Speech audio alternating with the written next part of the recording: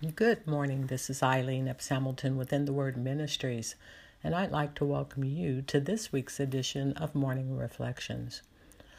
For the past few months, we've been talking about a number of topics.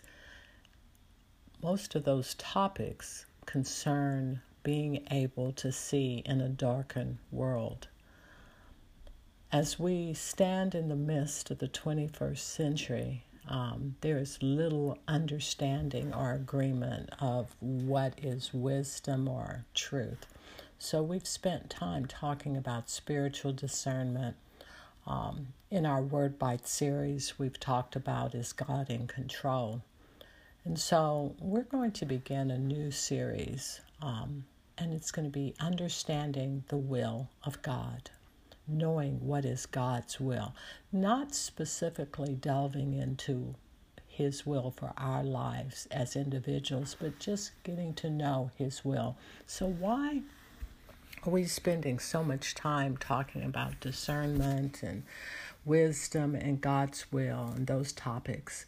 In the 21st century, as I stated, there is so much that is misunderstood and so much deception that we need to be aware of. As we talk about postmodern world that we live in, many supporters of that deny many long-held beliefs and conventions that we have with reference to God and truth. Political posturing and social jockeying has taken the pursuit of truth to a new level. Individuals and organizations utilize misinformation, which is the unintentional sharing of information, false information, and disinformation, which is the deliberate creation and sharing of information knowing it's false, to influence advocacy and their individual agendas.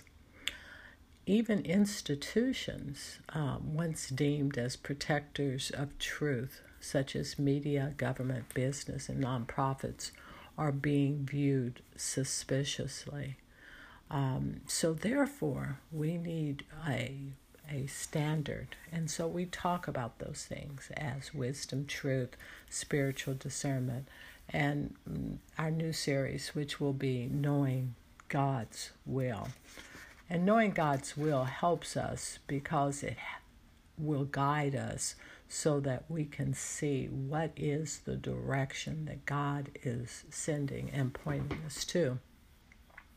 The anchor scripture we're going to be using for that series will be coming from Ephesians 5:17 in this, "Wherefore be ye not unwise, but understand what the will of the Lord is." Understanding what the will of the Lord is.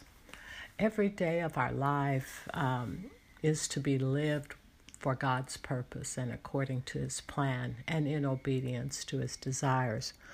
But how can we be certain we are walking in His will, especially in times of difficulty, suffering, and pain? As we look around, just this past week with the hurricanes, with Ida, when we look at the anniversary of 9/11, things that are happening in Afghanistan, I'm sure many of you and myself might ask the question, what is God's will in the midst of it?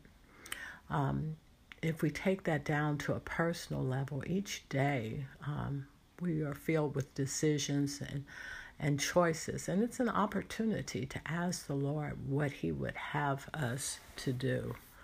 What would He have us to do? So therefore, we're going to spend some time on the series, The Will of God. And we're going to kick it off today, but we're not going to delve into it in a lot of detail at this particular point, but invite you and invite your friends to listen to this.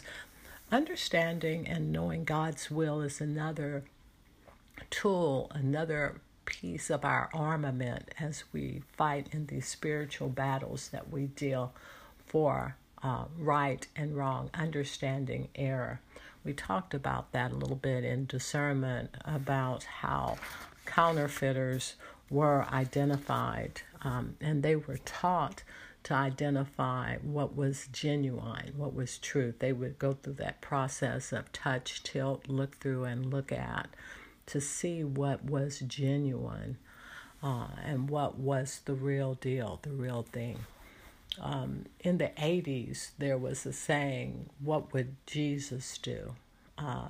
And people would use that to help to decide right from wrong.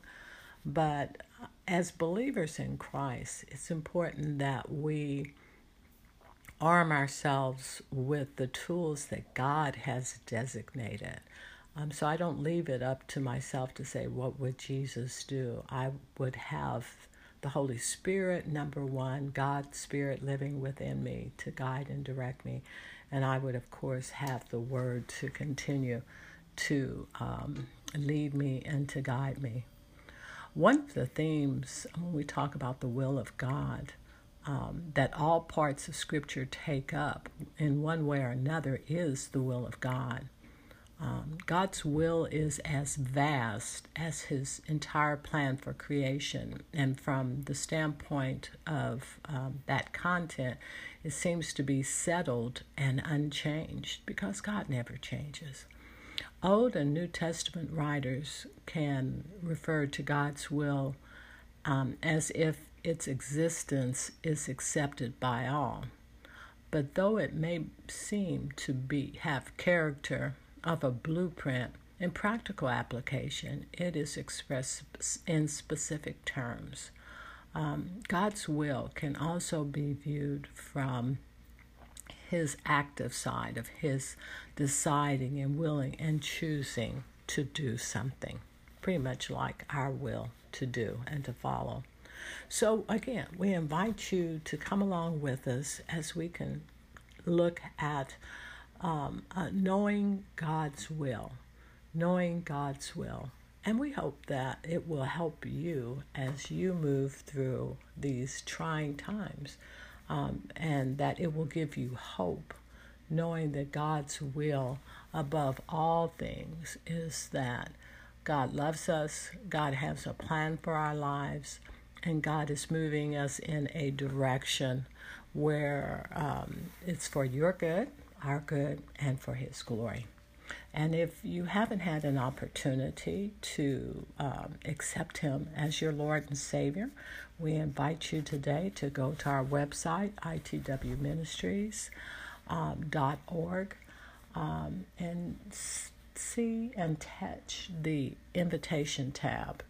And that will give you instructions on how to move forward so that you will understand God's will. That's itwministries.org, and the tab is an invitation.